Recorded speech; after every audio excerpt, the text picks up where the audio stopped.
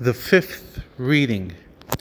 Nonetheless, once you have wholeheartedly accepted Hashem's providence and are therefore free of anxiety over the future, you may seek to discover what the future holds.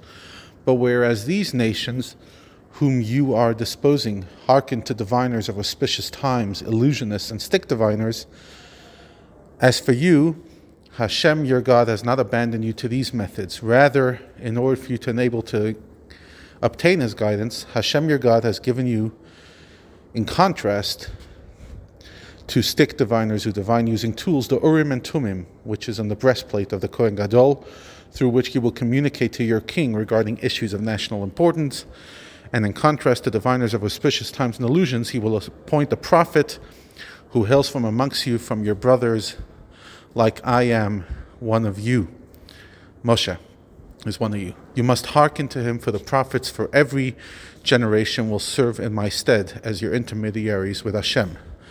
This arrangement will accord with everything you asked Hashem your God at Mount Horeb, Sinai, on the day of the assemblage, when you said that you prefer to hear the Torah through an intermediary. Therefore, I prefer not to continue to hear the voice of God, you said, and not to see any great fire anymore.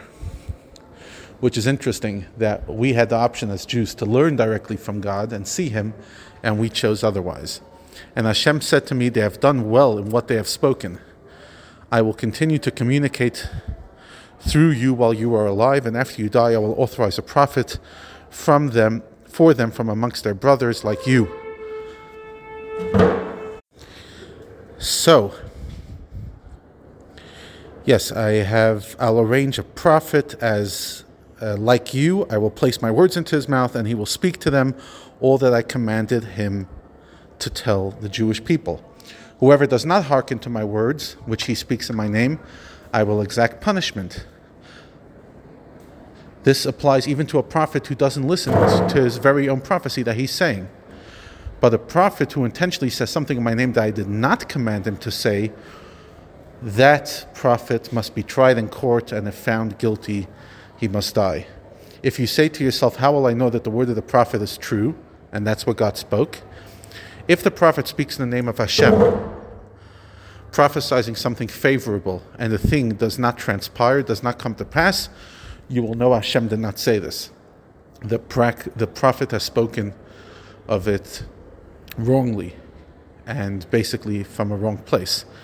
You must therefore not be afraid of him, of basically punishing him. Hashem never retracts a good promise, he only retracts a negative one sometimes, which again is a powerful thought on the idea of Mashiach. Hashem promised that the good thing will come, so it's impossible for him to cancel. Next, cities of refuge. As you know, Hashem commanded to designate 6 cities of refuge. The purpose of these cities is to shelter unintentional murderers whose close relatives of the victim are allowed to kill him if they find him outside the city. I've already designated 3 such cities in the territory on the east of the Jordan. When you cross over the Jordan and Hashem takes away those nations, you must designate 3 more cities in the midst of your land. Prepare for yourself the way to these cities by posting signs pointing the way to them at every crossroad. Divide the length of your land which Hashem has given you, so that the 3 cities are equivalent from one another in distance and from the border, so it will be convenient for every unintentional murderer to flee there. And wide open roads. This is the case in which the unintentional murderer may flee there whenever he strikes to death a person unintentionally who he did not hate in times past, as when a man goes with his fellow into the forest to chop wood, and his hand swings the axe to fell the tree, and either the iron flies off the handle, or the axe's blow to the tree causes a chunk of the wood to go flying, and it reaches his fellow and he dies. That's manslaughter, unintentional murder. He must flee to one of these cities, and then he can live. Hashem commands you all this to designate multiple cities and make them sufficiently accessible, lest the blood avenger pursue the killer while the avenger's heart is still hot and overtake him, because the way to the city of refuge is too long and he strikes him to death, although he was not deserving of death, for he did not hate the victim and it was not premeditated. but the relative was so hot-headed. Therefore, I command you, saying, you must designate these cities.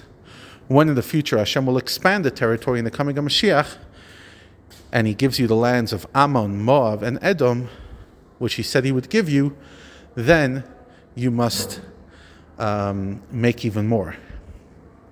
Provided that you safeguard this commandment completely by studying how to perform it properly, enabling you to then indeed perform it properly, namely the commandment I'm commanding you today, to love Hashem your God, to walk in his ways for all time.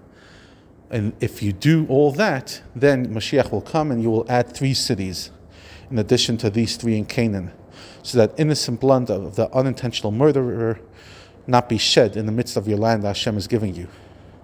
Thus there will eventually be 9 cities of refuge, 3 to the west of the Jordan, 3 to the territory I already gave to Reuben, Gad, and half of Manasseh, and 3 on the east in the territory of Ammon, Moab, and Edom that we did not inherit today, as of yet, which is pretty much Jordan, Syria, that area. But if a man hates his fellow and as a result of his hatred lies in wait for him premeditated murder and strikes him mortally and then flees to the other city, the elders of the city must send emissaries and have them take him from their city and deliver him to the hands of the blood avenger. You must not pity him, a Jew who does intentional murder.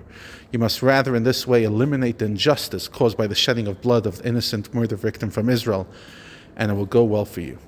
Now you might ask, why when Mashiach comes will there need to be cities of refuge? Nobody's going to kill.